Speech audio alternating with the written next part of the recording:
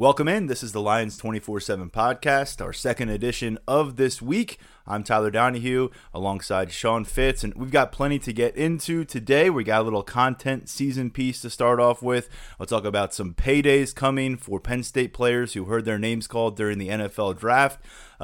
Various recruiting items to get to that could impact Penn State. And we've got a great in-depth conversation. And those of you who really enjoy, getting into the nitty-gritty a little bit on prospect scouting reports and really getting to understand the kind of athlete that is coming to Happy Valley when they eventually do enroll, you're going to get a lowdown from Ronnie Torres, the player personnel director for the opening. He was kind enough to give us, 25, 30 full minutes on not just Penn State commits that he saw last Sunday at the Washington, D.C. Regional, but several different targets: quarterback Caleb Williams, wide receiver Keandre Lambert, Olu Fashanu at offensive tackle. So definitely looking forward to sharing that interview with you coming up. Again, Ronnie Torres, the director of player personnel for the opening. And Sean, of course, always happy to engage with you as well. But again, I think the Ronnie thing's going to be really cool. We had a piece on Golden Achumba up on our site yesterday, on Thursday, based on what Ronnie had to say. And that's pretty much par for the course. He is very detailed going through these guys. Well, Ronnie works for Student Sports, who runs the Nike Opening Regionals, and Brian Stumpf runs everything. He's a former Cal wide receiver. I don't think people realize how much time they spend on tape with these guys. It's not just hey, throw your name into the ring and get invited to a camp. They actually spend a lot of time going over tape and talking to people and reaching out for information. So they do quite a bit of research. So what he saw of Golden Achumba and all these guys down at the Nike camp last weekend is not the first time he's actually seen those guys. So when you see the opening invites go out, when you see the, it's very different than, the camp MVPs are that day for the camp. The opening MVPs are a collaboration of film and, talking to people around them, seeing if they fit in with what they're trying to do down there. So it's a lot more work that goes into it, because I see people bitching about, this kid won position MVP. Why didn't he get the invite to the opening? Well, it's not that simple. And these guys actually, kind of take the brunt of that every time they run a camp and something happens like that. But at the end of the day, they watch a lot of film. They do a lot of things. They do know football. There are some really good football minds, as you'll see when we talk to Ronnie a little bit later. But it's a really underappreciated job that they do at Student Sports, and they do a really good job. Yeah, and you'll see, and our audience will hear that firsthand a little bit later. And you and I have been covering the opening for a long time, and best in the business. They do their diligence. Yeah, and they don't lean on 24/7 rankings to just, hey, we're going to invite the top 200 guys. There are some guys that have come off the grid for them who ended up blowing up late. And look at the list of alumni who have gone on to the NFL. Enough on the opening for now. We're going to get into that a lot more later. But content season, Sean, and last week we had a little fun, or last episode we had some fun. Let's do it again. 247 Sports, great at providing the content this time of year and getting us all a little bit more intrigued for college football season. 5 on the rise, 5 teams tumbling was the title of a piece put together by Chris Hummer on 247 Sports. He went Power 5 conference by conference, picked one team that should be ascending in 2019 and one team that should be slipping a bit. And we'll start with the SEC. He's got Tennessee on the rise. I think a big part of that is Jarrett Garantano, a guy who feels like he's been on campus forever, former 4-star dual threat prospect out of New Jersey, an Elite 11 finalist, and started to come into his own last year. There's a new coaching staff this year, but Sean, I've heard about the great recruiting classes at Tennessee. I've heard about this is the year at Tennessee. It seems like year after year after year. So pardon me if I'm not quite ready to put 2 feet on the bandwagon and think that this is a year they're going to make a major turn around a corner. What's Garantano? He's somebody's legacy. He's a Rutgers legacy, and I helped produce a commitment video in which he announced that he was not going to Rutgers, one of his finalists. So really conflicting moment. Your buddies were really happy with you then, but yeah, true pro.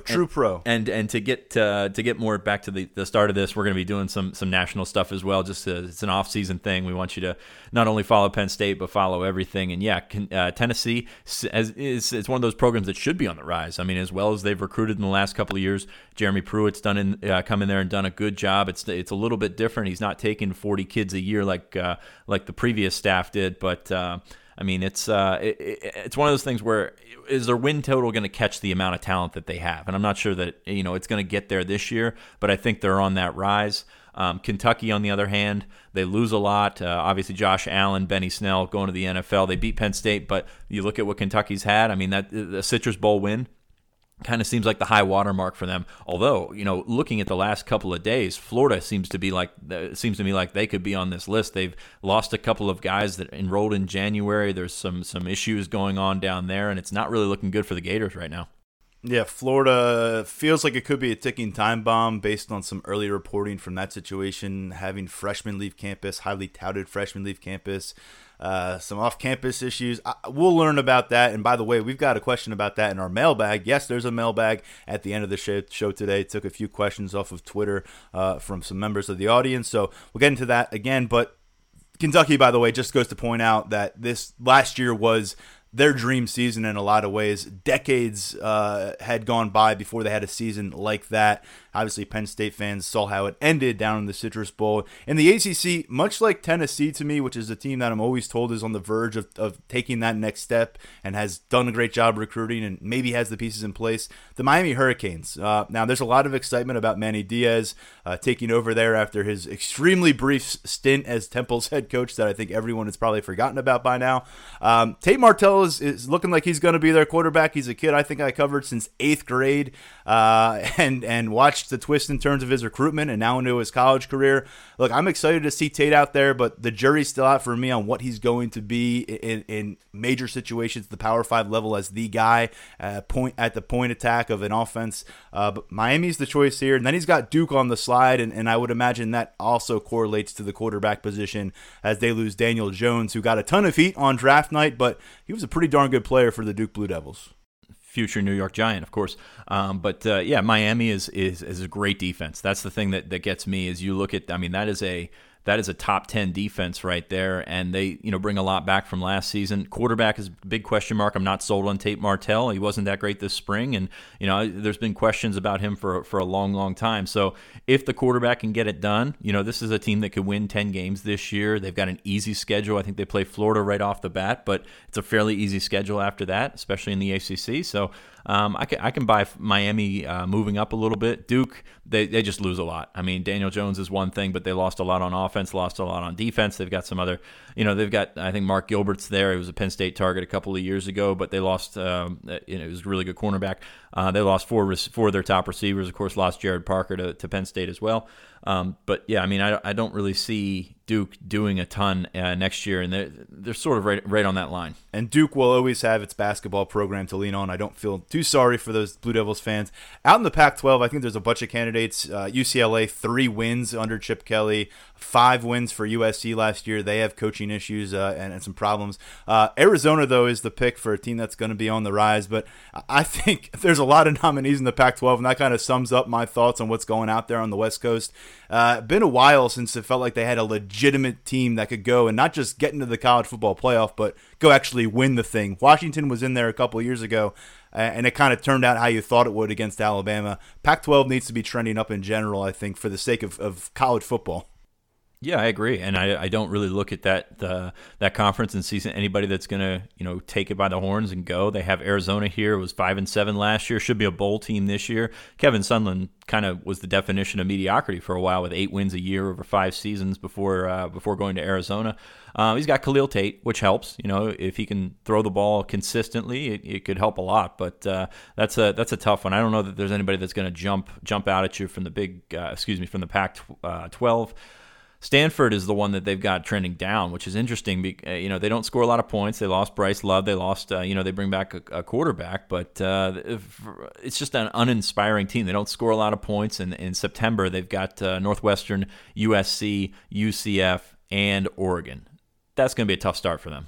Yeah, and Stanford, it's weird to hear them trending anywhere. It just feels like they are year in, year out, kind of that same program, built to win 9-10 games, but just can't quite get to 11-12, which would put them in the playoff conversation. Now, over in the the Big 12, Oklahoma State is pegged as the team on the rise. They had a weird season last year. They pulled off some major upsets, and then they had some major clunkers, and I think the result was 7-6.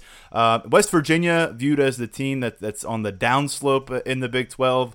A strong year last year. Didn't get where they wanted to get probably in the long run, but with Will Grier leaving at quarterback, head coaching change, they're recruiting pretty well right now, but I certainly can understand the reasons for thinking West Virginia ain't going to duplicate what it did in 2018. That's going to be an interesting case study because they lost nearly everything on offense. You kind of see why Dana Horgelson went to Houston, but Neil Brown's got a tough job ahead of him this year.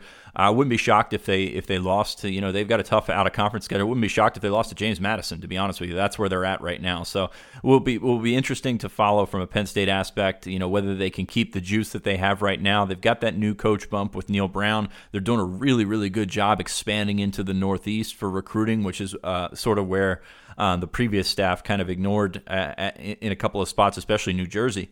They got Aaron Lewis committed. They've got a couple of other guys, that are looking good for West Virginia.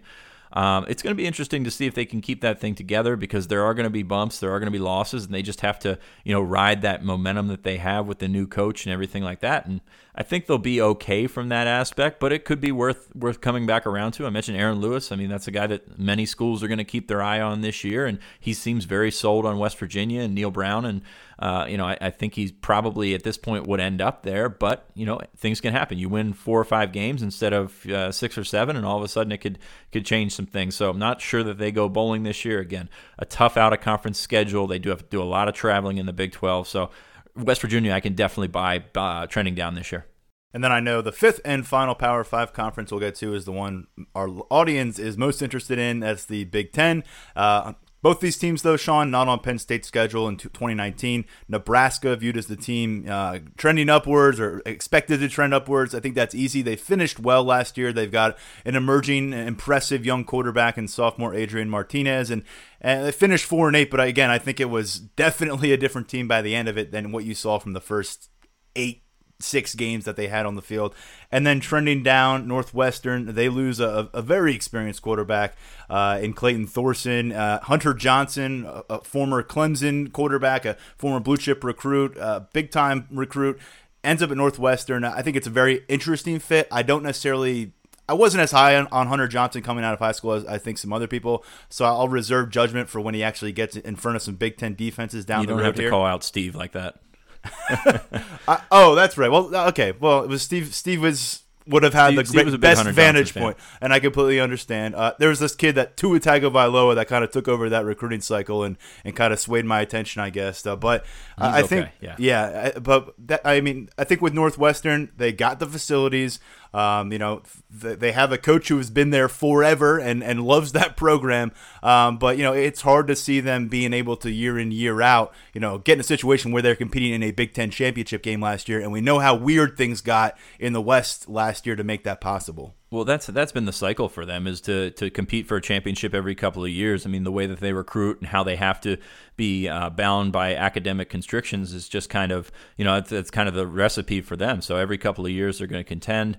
I don't think that this is the year. Again, I'm not completely sold on Hunter Johnson as well. Liked some things he did as a prospect. Well, not really sure that he would be that guy. But at the same time, I mean, they've got some talent coming back, and it's kind of like Stanford. You don't expect them to stray very much from the mean, whether that means what they used to do, or win a couple of games in September and then fall off the table, or eventually be that 9-win team. I can see them taking a step back, but I don't think it's as big of a step as we look. If you look across the Big Ten, I don't know where that drop would be. I mean, you've got several schools that underperformed last year, but at the same time, you've got those top schools that should sort of level off. And I think Penn State could be considered in this mix as well, where you go from 9 wins and you don't expect them to go much lower than that. But new quarterback, some pieces that are moving in and out, new running back and things like that. So I think I'm a little surprised they weren't mentioned. I don't think that they're going to be that team that drops off, but I'm surprised they weren't mentioned from a national perspective. Turning around Nebraska, we talked about this earlier this week, that Scott Frost has that program going in the right direction. Not convinced they're going to be a top 20 team or anything like that, but to get 4 wins out of that roster last year was pretty amazing. And he's got Adrian Martinez, and that's a good marriage right there with he and Frost. They get Northwestern, Wisconsin, and Iowa and Lincoln this year. So whoever scheduled that, I'm sure Scott Frost is very grateful for. But yeah, I can see them maybe not completely doubling that win total, but 8 wins wouldn't be a shock for Nebraska. Yeah, and I think the other team, Wisconsin, 8-5. That's just not really what Wisconsin does lately. 13 wins, 11 wins, 10 wins, 11 wins. That's what preceded the 2018 season for Wisconsin. They still got South Jersey's own Jonathan Taylor at running back. He's going to be a Heisman Trophy contender potentially. So I would say Wisconsin also a team, along with Nebraska, that should be on the rise. We got plenty of time to preview the Big Ten season, Sean. Let's turn our attention to some great news for former Penn State players. As 2 weeks after the draft now, this is when you start to see the signings take place, and the Philadelphia Eagles on Thursday announcing they had signed 4 Penn State products, a couple by way of undrafted free agency, and tackle Ryan Bates and DeAndre Tompkins. We've talked about that in the past. There's no surprise that this happened. It's just official now. But 2 paydays coming for the draft picks of the Eagles. Miles Sanders at running back, a second-round pick, and then they took Sharif Miller with the final pick of the 4th round. Just some details there. We don't have terms in front of us, and a lot of these things aren't disclosed, especially at this point. But using Spot Track, which keeps track of caps, salary caps, and player contracts and draft projections all across sports, but particularly with the NFL draft, they do a great job going slot by slot based on position, history, what a guy's going to get paid. Miles Sanders obviously leading the way among Penn State products, $5.3 million in total potential earnings there. These are 4-year contracts coming in as a rookie. So 5.3, obviously that I think Saquon was somewhere around $30 million guaranteed last year, but that's the difference between the second pick in the draft and being picked in the 50s. And then also Sharif Miller, a ballpark of about $3 million.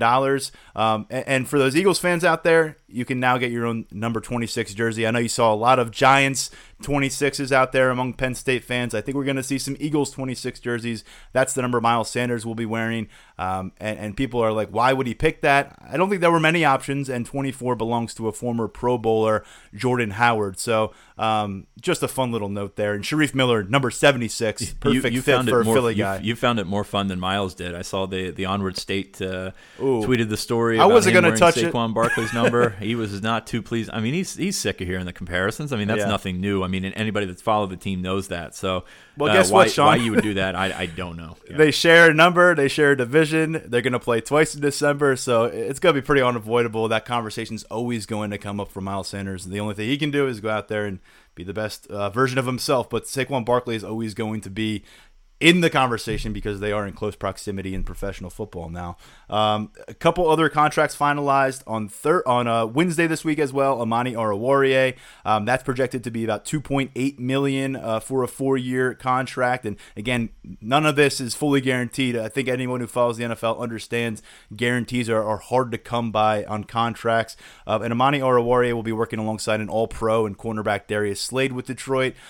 He's a guy, I think, obviously, he's going to be motivated because you think about the money that was maybe there in round 2 for him, where we had him projected. I don't know. You had him projected highest of us, but we all kind of thought round 2. This is a 60, 70 picks later. That's going to impact the bank account initially, but he'll have an opportunity to go earn another contract. And then Trace McSorley, again, going in the 6th round to the Baltimore Ravens. He signed first among all Penn State players who were drafted.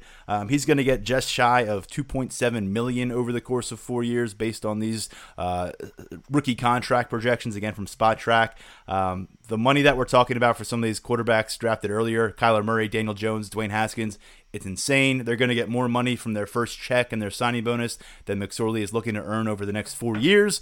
But McSorley wanted a door open for him in the NFL. He found one, and you know what? He's going to be getting paid an annual salary of somewhere close to $700,000 a year. So he's got an opportunity ahead of him. And so again, for quarterbacks, it's about that second contract. Well, for everybody, it's about that second contract. Yes. So if he proves himself to be a reliable backup, or even gets in and does some nice things, and some team wants to take a chance on him, that's where his money's going to come, and that's going to be 3 or 4 years from now. Yeah, so exciting stuff for those guys, regardless. I mean, and the undrafted free agents, the money is not as great, but they're getting paid to play football, and it's they can earn their way to getting paid a lot more down the line. Those second contracts are unbelievable. Look at the contract that Donovan Smith got from the Tampa Bay Buccaneers this year.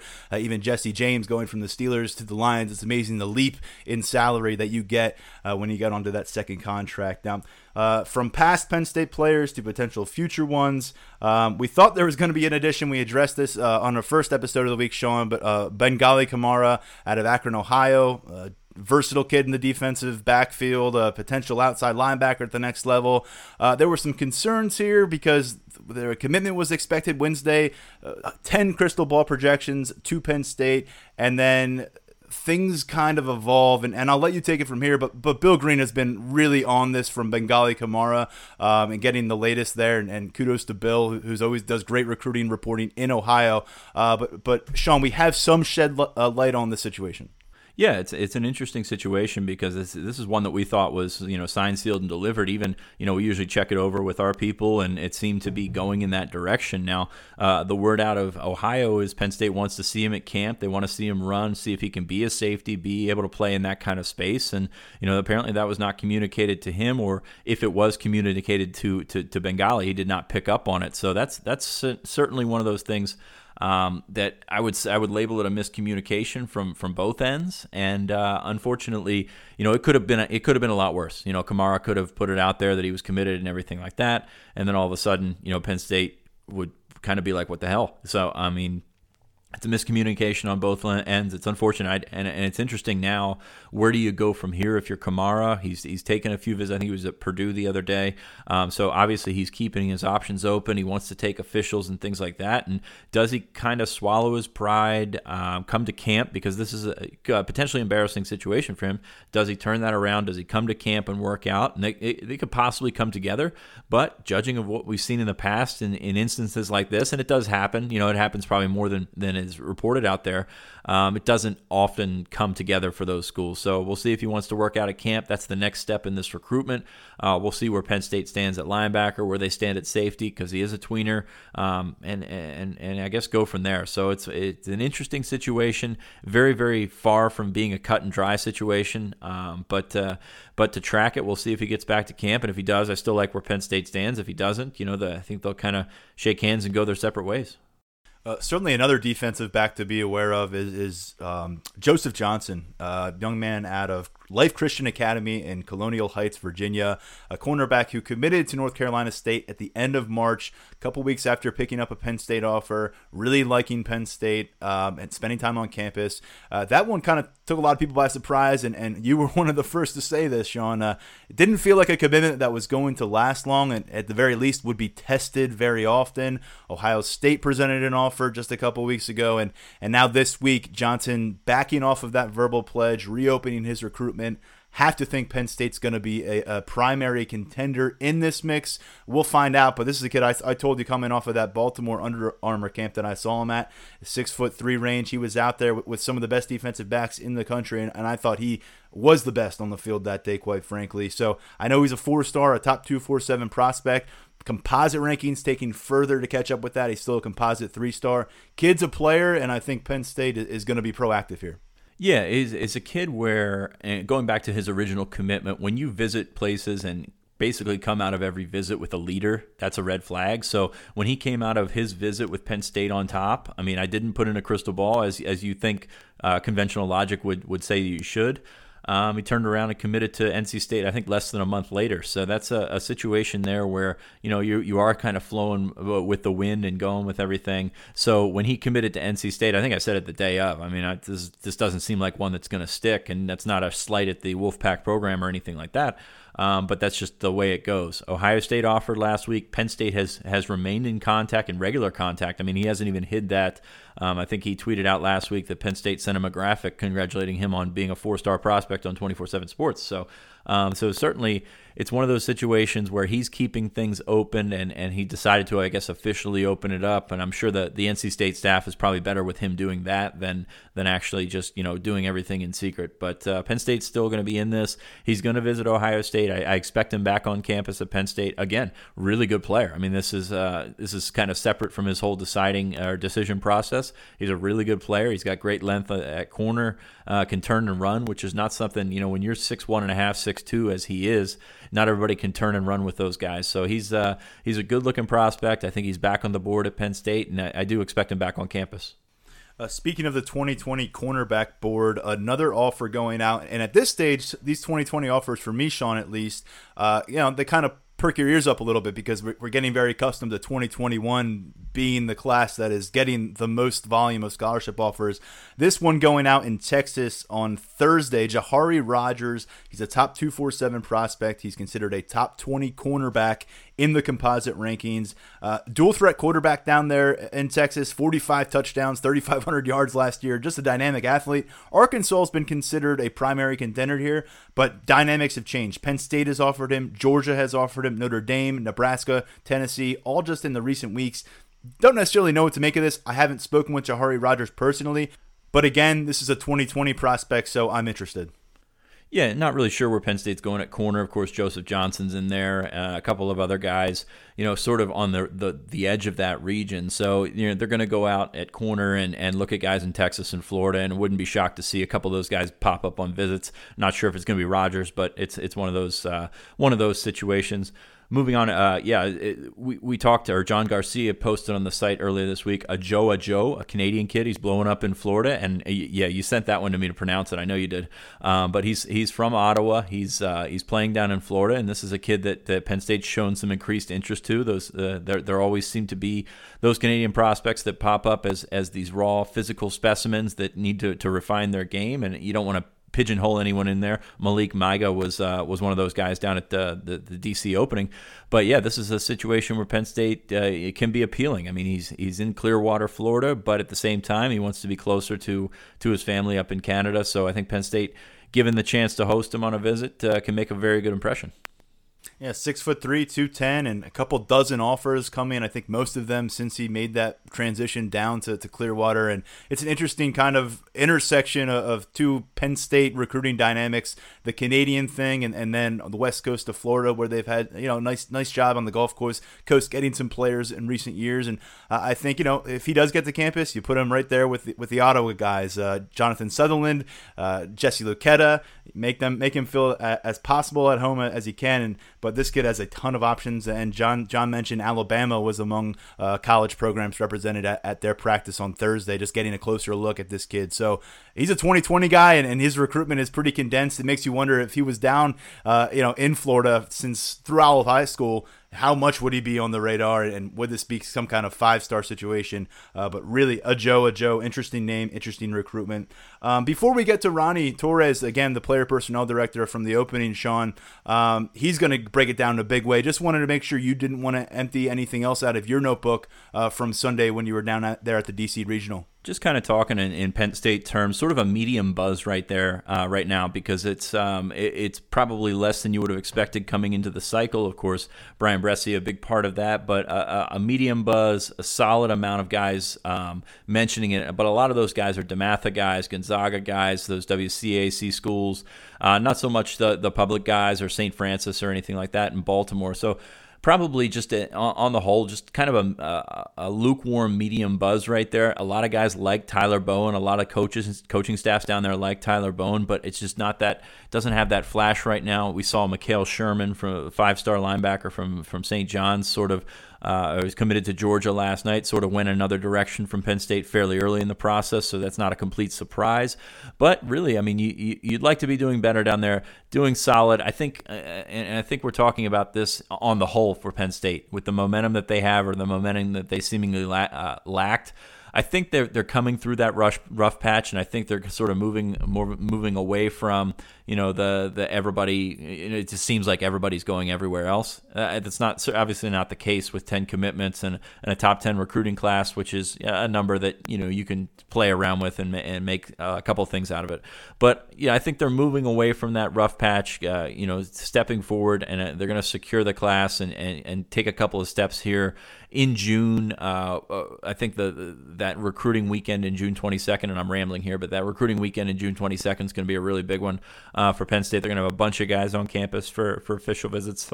So we'll probably know a little bit more about where Penn State stands coming out. But I like where they're going in the direction right now, whereas a month ago it really didn't seem in that situation.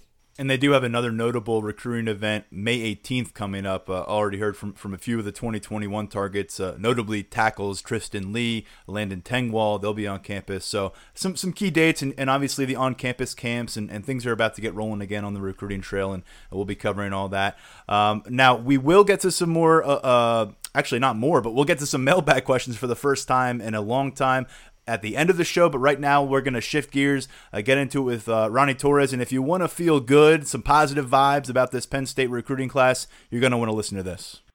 As promised, we're going to get into a conversation now with one of the prominent figures on the spring camp circuit. Ronnie Torres has worked with student sports and the opening circuit for 6 years now, and I've had a chance to check in with Ronnie several times over the years regarding players who have gone to Penn State, gone on to other things, many of them now making a lot of money in the NFL. We're going to put the focus on a few future Penn State players and a few targets out there based on what he saw down at the Washington, D.C. regional camp this past Sunday. As we talked about earlier, Arshawn Fitz was there, Brian Doan was there, Steve Wiltfong was there, 24/7, well represented, but always love to get the staff's perspective. Ronnie, first off, thanks for giving us the time, and thanks for making your debut here on the Lions 24/7 podcast. Of course, man. Yeah, fired up to be on. Definitely unwinding from a long weekend in D.C., 12 to 14 stops. We got 2 more camps, so yeah, looking forward to getting after it with you. Ronnie's a former Division I football player who is now the director of player personnel at the opening, and it is a massive undertaking. He goes from decompressing and watching huddle tapes at home for a couple of days to hitting the road again and getting to another camp, and it is a long process, and I know it all leads to Texas and the big finals, and we'll talk about that in a minute because an invitation went out to one of these Penn State commits. And let's start there, actually, Ronnie. Golden Achumba. This is a guy who committed to Penn State in April. He was one of 4 offensive linemen who committed to the Nittany Lions in the month of April. And you got a first-hand look at him on Sunday. He ended up getting into that final 5 offensive line group. He ended up receiving an invitation to the opening finals. He is heading to Texas. What stood out about him? Just kind of going into each week as we're kind of, at a new facility, new camp, new region each week, you go into it kind of trying to watch as much tape as you can on the kid before you get in there, because as camp starts, usually only have 2 to 3 hours, with them. So, with Golden and just kind of watching his tape, going into the camp, I kind of try to draw comparisons from guys that we've seen in the past, who've kind of turned into, prominent college football stars and NFL stars and different things like that. So with Golden, I think the thing that kind of jumps out right at you is his physicality. And I kind of drew the comparison right away at Jawan Taylor, the second-round draft pick of the Jacksonville Jaguars in this past draft. Just in terms of, a massive body that kind of jumps off at the screen at you, measured in at 6'5", 320. And yeah, he's just a massive body with bad intentions. And that really pops out of you on tape.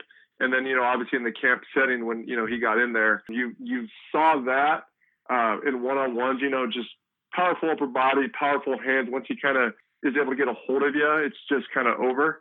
And I think I kind of read somewhere or saw something afterward that, he's still relatively new to the offensive line position. I think I read something like, he was on the D-line or something like that. And then just on top of the kind of performance that we saw in person on Sunday, and then also just what you see on tape, there was kind of the cerebral, just kind of inquisitive mind that, we saw from him.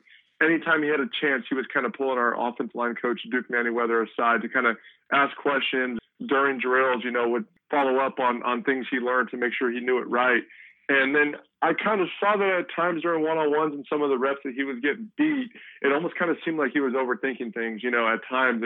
And that just shows me and showed our offensive line coach Duke that, there's just this part of the position that he knows he doesn't know, and he wants to make an effort to kind of figure that out and get it, because, like a lot of these linemen in high school, they're just physically able to overpower people just on, pure raw power, and not really having to work their technique and use like their lower half. And with Golden, he's able to do that on tape. So then, come Sunday, he's losing some reps, he's winning some reps, but the ones he was losing, I could see it more so him kind of trying to work his feet, trying to work his hands in the way he's being taught and different things like that. So I think just from an overall standpoint, I mean, he was just as impressive as any lineman we've seen from a sheer size standpoint, from a physicality standpoint, and then also, that part of the mental side of the position that, he badly wants to learn and badly wants to be able to get it.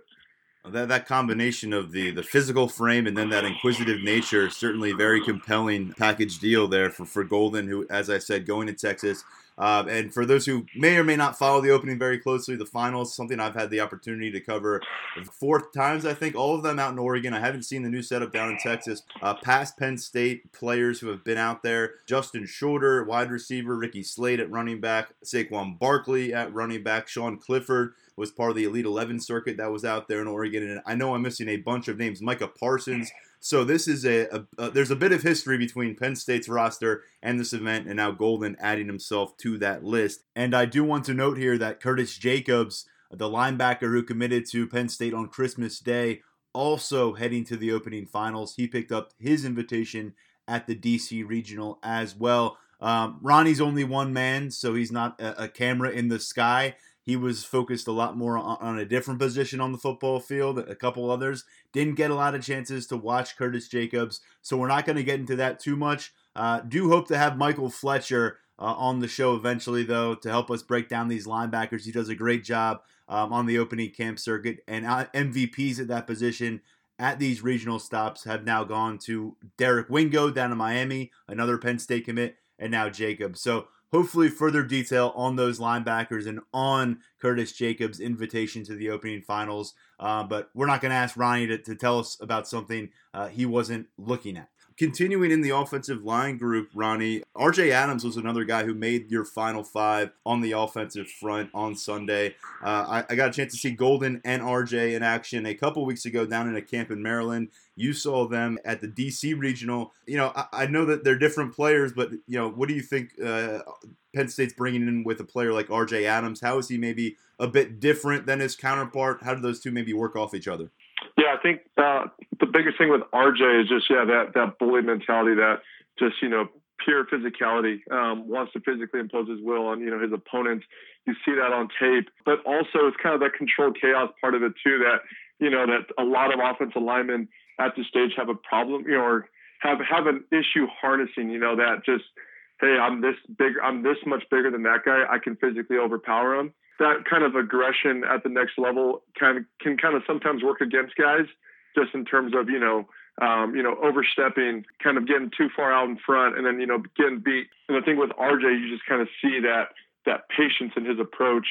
You see it on tape, and then we saw that on Sunday as well, just during the one-on-ones.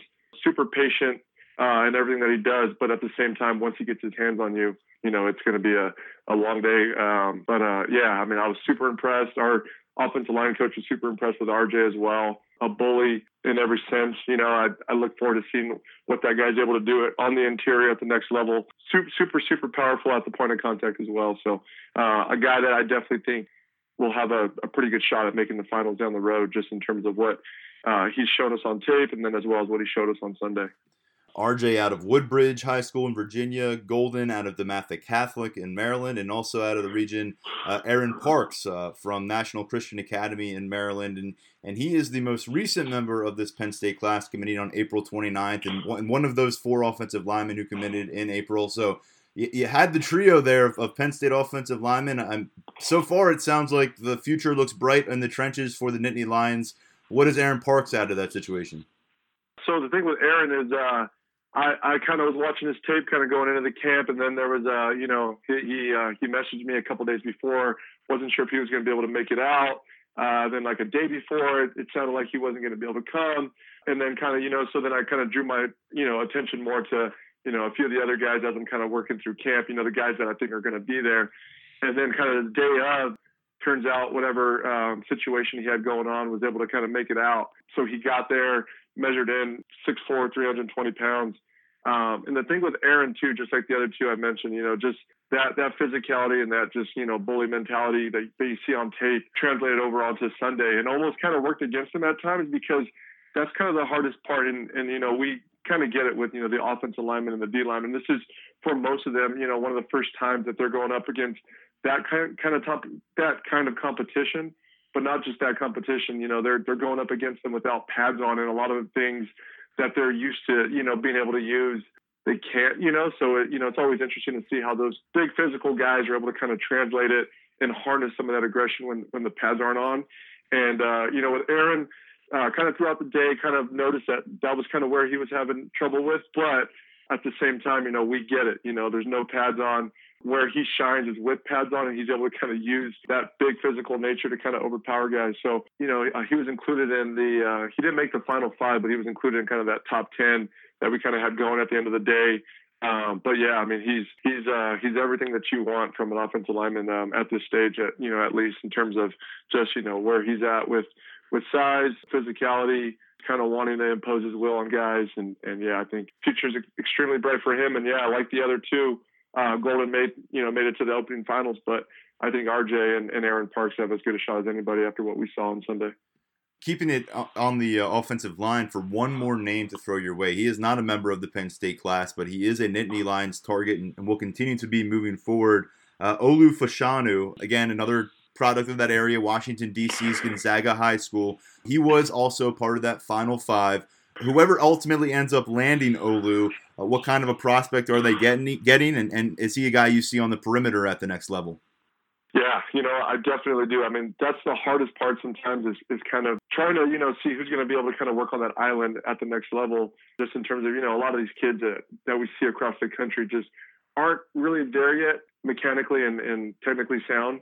But the thing with Olu, not just he has that size and the length to work outside, but, the thing that you see on tape is, I mean, I had him in my pre-camp eval. It's probably one of the better and more technically sound at this stage than anybody we've seen on the camp circuit. And that kind of also showed on Sunday. And I think that's just a testament to kind of some of those Washington, D.C. high schools, in that area, just kind of seeing some of these kids on tape, and you can tell they've been coached up really well. And I think that speaks volumes to his school over at Gonzaga, as they had a few other guys who just, dominated on Sunday as well. But yeah, the thing with Olu, that length, the athletic ability, really, really focuses on getting his first 2 steps on the ground before making contact. And saw all that on Sunday, got invited to the opening finals as well. One of those guys that, yeah, I think he can play, on the interior as well, but I think, he can really do some special things on the outside. Impressive kid to see on tape, and then even more so seeing him in person. A gentle giant, soft-spoken kid. Excited to get him out in Dallas at the opening finals.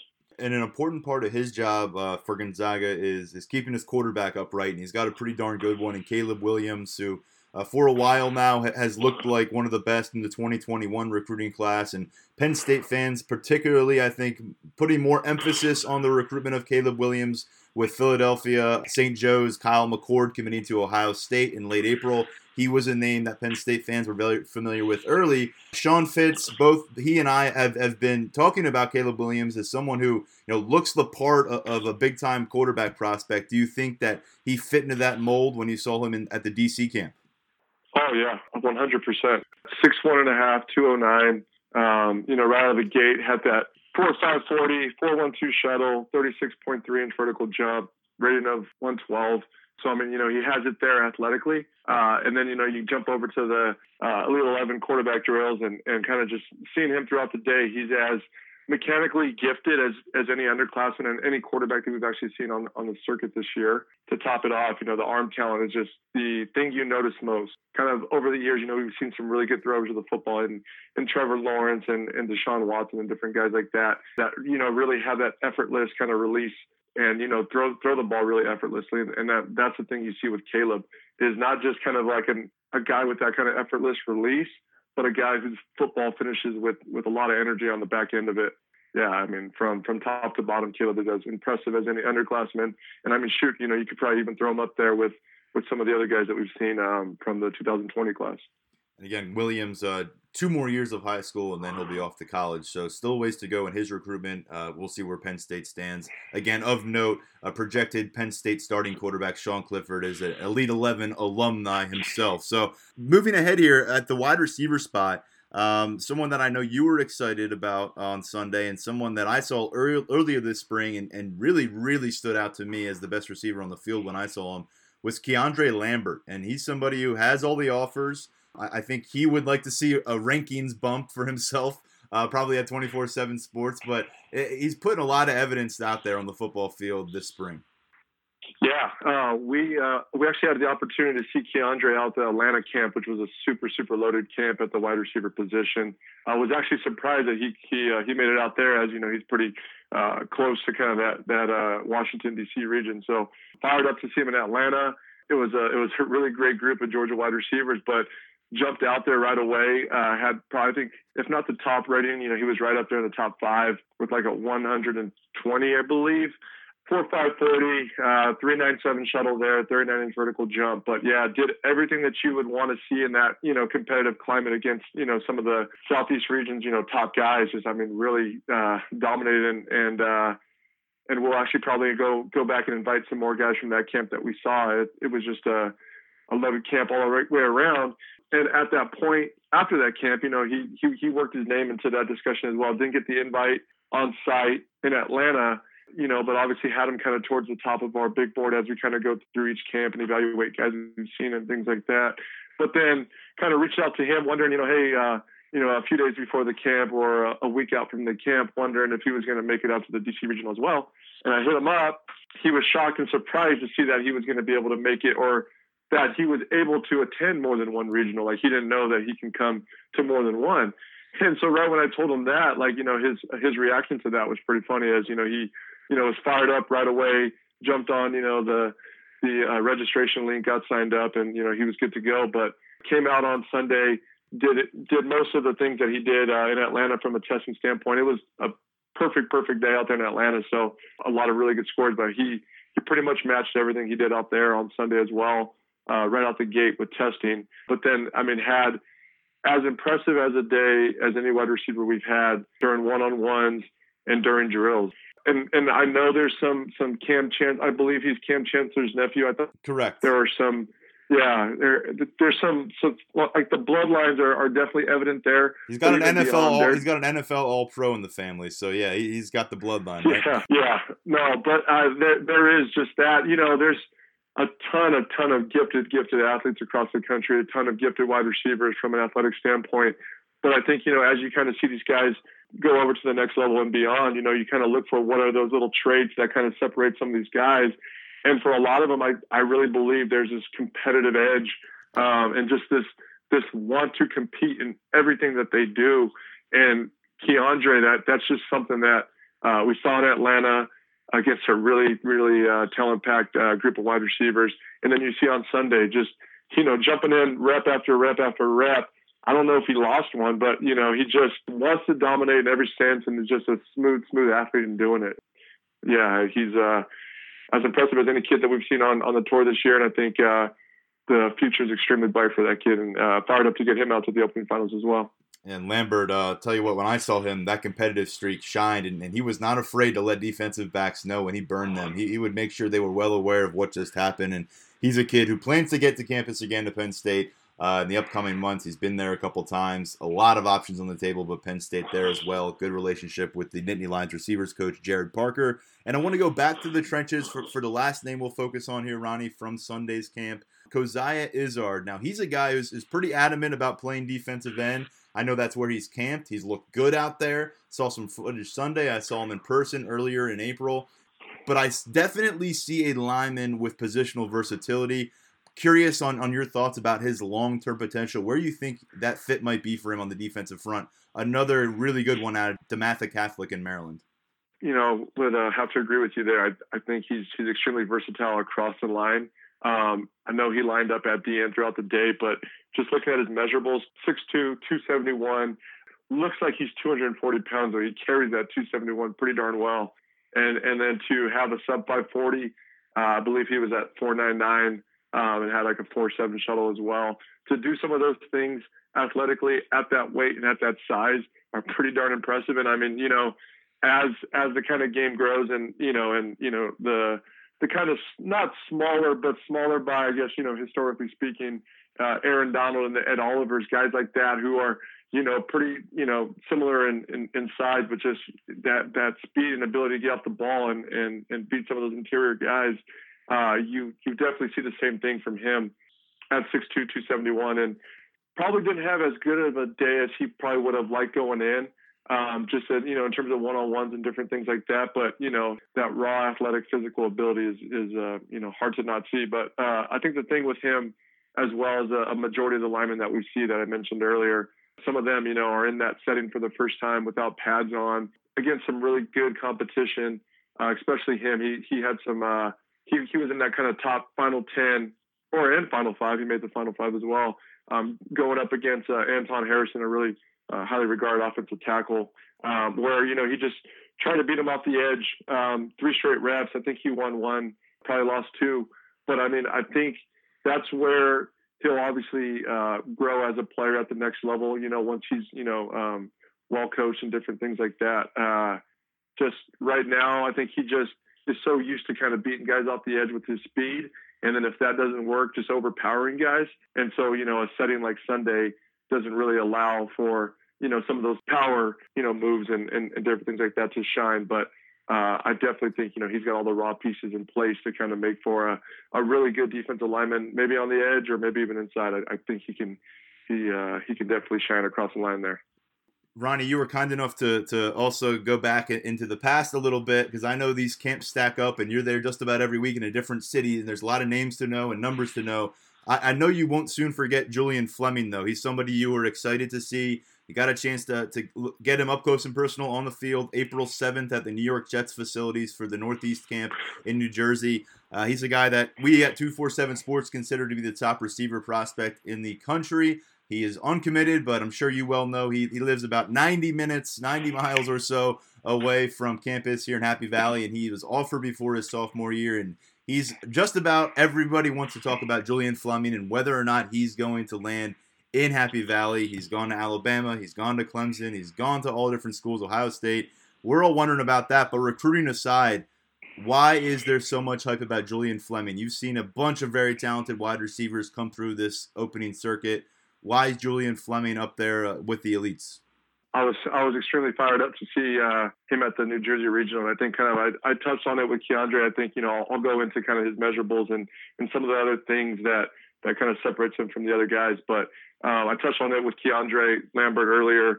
There's just that competitive kind of edge to him. It's I know they refer, the it factor to quarterbacks. I firmly believe there is an it factor just across the board, in all positions. You just kind of can see it and kind of feel it with certain guys.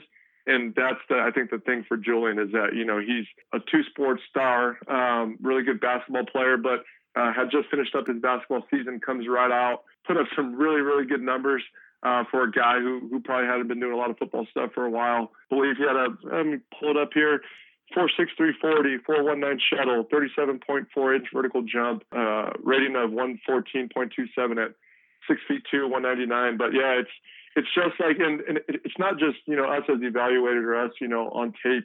You can see it and feel it amongst the other campers and kids participating at the event. Going through drills, everyone kind of can just kind of feel his presence there. And that's one of those things that are just extremely infectious at the next level, in the locker room and different things like that. So, and then obviously going in, to one-on-ones, he probably didn't really have the day that he probably wanted to, just in terms of won a lot of routes or won a lot of reps. But also, I mean, he was getting, everybody wanted a piece of him. Every top DB in attendance that day wanted a piece of Julian Fleming. They know his ranking. They know how he's regarded and different things like that. So kind of what comes with that sometimes is, holding and a lot of different things like that. So he wasn't kind of able to kind of get out as much as I'm sure he would have liked, in terms of kind of clean reps here and there. But he's a future star in every sense, from beginning to end. Yeah, he checks just about every box at this stage, in terms of size, physical ability, athletic ability, and then obviously that competitive edge that I think just kind of sets him apart from other guys. Speaking as someone who had the sideline vantage point there, if there was officials out on the field, there would have been a lot of laundry on the grass during Julian Fleming's one-on-one routes that day. He was getting a lot of attention. You're right. Someone who had a really good day in New Jersey, and this is the last guy we're going to touch on, Ronnie, and thanks again so much for your time here. We saw at that wide receiver group, Jaden Dotton was an impressive player, Julian Fleming out there, but one who stood out was a younger player, Dante Thornton, 2021 at that New Jersey camp. I know that you said he was in that conversation to be a position MVP. A lot of people coming up to me and thought he was a part of Penn State's 2020 class because this kid is pushing 6'5". He looks a bit older. He certainly seems like someone I'm sure you're excited to get back on the camp circuit next spring. But what is he already? Because he is Penn State's only commitment on the 2021 trail. Yeah, I mean, at 6'4.5", 181, just that length is what stands out to you, which is so important just at the next level in terms of, winning 50-50 balls and different things like that in the red zone. But, I mean, that was the thing that stood out with him in kind of that pre-camp eval as we were looking at him and Marvin Harrison Jr. as the kind of top two underclassmen coming in that day. And both of those guys kind of went at it kind of throughout the day in terms of, Deontay would have a sweet rep, and then Marvin would have a great rep and different things like that. But I think with Deontay, it's that length first and foremost, I think, but not just the length. It's the ability and the understanding of the advantage that he has over smaller guys and that ability to use it. I compared him to kind of a guy we saw in the past in T. Higgins, who's at Clemson now. And I could even probably make a similar comparison in what we saw from current Nittany Lion Shorter in terms of kind of that has size, length, and kind of that kind of slender frame at this stage that I'm sure he'll be able to add on 10, 15 pounds at the next level. But yeah, I mean, he's just a really long kid, physically, athletically gifted, pretty darn good route runner at this stage as well. And I really look forward to kind of following along with that process next year and beyond as soon as he gets on that Penn State campus. Yeah, and those comparisons, nothing to sneeze at, folks. T. Higgins at Clemson was the Clemson Tigers' leading touchdown receiver last year for a national championship team. He's considered one of the top NFL draft prospects in the 2020 class going into his junior year. And then Justin Shorter, our audience well aware, top-ranked receiver prospect in the 2018 recruiting class, in line to potentially start this year for Penn State. Hey, always a good conversation. We could share a lot of different stories about Jason Oweh playing tight end for you that one day in New Jersey. We could go on, and I'd love it, but we'll end here and we'll pick it up. Hopefully after your camp circuit is done, you get a little time to decompress, and we'll circle back with you. But Ronnie, thanks for the time here, a full half hour, certainly more than you owed anybody. So thanks for that. Great being on, and thank you for having me, Tyler. Thanks again to Ronnie. Look forward to more conversations with him in the future. As promised, we do have some mailbag questions to get to. A few. Be sure to look out for that on Twitter if you're not following our Twitter accounts at Lions247 and at Lions247 Podcast. When we do ask for mailbag questions, those are the accounts we will ask them from. So take your shot and may end up on the show. Here's the first we get to. Do you think the appeal of having a 3-year starter in Sean Clifford gave James Franklin pause in naming Tommy Stevens starter? Stevens probably was the best option for 2019, but for recruiting like Fleming and others and team continuity, I think the idea of a long-term quarterback was more appealing versus facing more uncertainty in 2020. Sean, I'll throw this to you and then I'll give some of my thoughts. I think it's appealing, but no, I don't think that that appeal was what made his decision for them. They just didn't see enough of Tommy in the spring to guarantee him the job, and I think that's the way it goes. I think they were fully prepared to start Tommy. I mean, at least people that I talked to February, March, and even in April were fully prepared to have Tommy Stevens as the starter.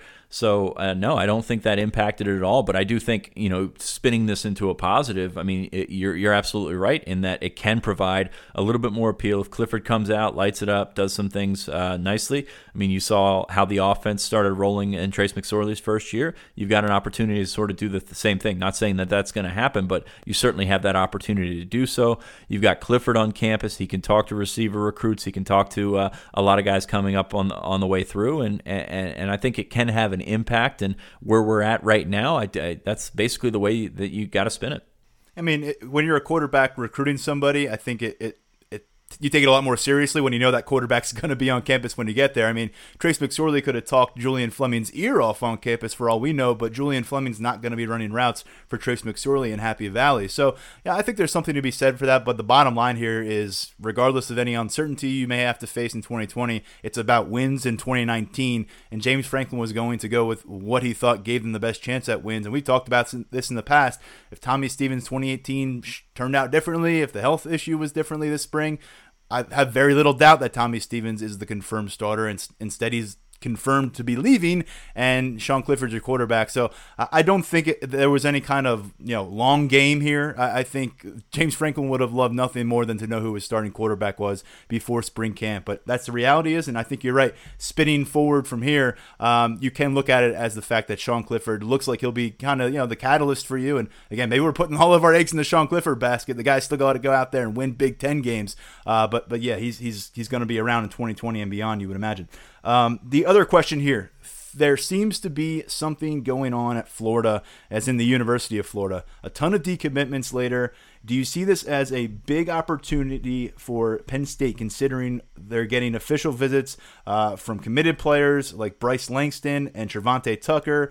And Sean, just to go off that, obviously Florida and Penn State have been crossing paths more often with the efforts down in the Sunshine State for the Nittany Lions. So Florida Gators, there is some smoke. I don't know where the fire is, but there's some smoke down there in Gainesville. Yeah, we talked about this a little bit earlier with them potentially trending down, and it's an interesting situation. They've had 4 decommitments in the 2020 cycle. Of course, the quarterback Anthony Richardson came back around to them, recommitted to them, but they've already got 3 decommitments in the 2021 cycle, including Bryce Langston out of Vanguard, Florida.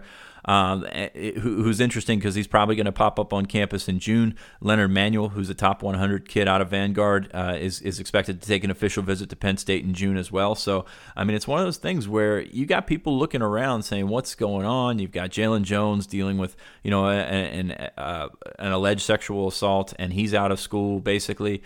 Chris Steele, who was all over the place during his recruitment. I think he committed to like 5 different schools, whether that be publicly or not. He's already off campus, and he's only been there a couple of months. So you see these guys that have been there a couple of months for different reasons entering the portal and going out. It's not a good look. So I'm really curious to see which direction that could go. From a Penn State perspective, it could have an impact the way that Penn State has recruited that area hard the last since Jaywan Sider got here.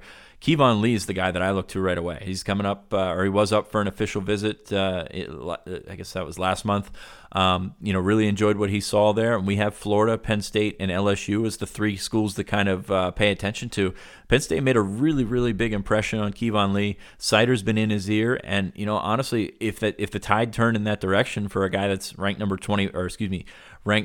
81 in the 24/7 Sports Composite, I would not be shocked to see them moving in that direction. So I think you can get some positive vibes out of here. I don't think the Florida program is completely imploding or anything like that, but you've got to pick and choose where you're going to fight your battles, and that's a good spot to be in right now. Yeah, there's some good reporting that needs to be done down there in Gainesville to kind of get to the bottom. Some of the early reporting you've seen indicates that this is a very non-football issue that's taking place and resulting in these transfers. Chris Steele, number 5 cornerback in the country last year, went across the nation to be in Gainesville and leaves after 4 months. It sounds like it was more of almost a morality thing, and we'll get to that, but he was the roommate of the quarterback who Sean mentioned the accusations. So there's a lot to delve into there. It's more a lack of trust than anything, and that's what can hurt you the most. Really, is you can go in there and you're not sure what to expect from a coaching staff. Are they going to take care of their players? I think is the biggest thing. And according to a couple of reports out there, I guess Chris Steele wanted to change roommates and get away from Jalen Jones, and they didn't do that for him.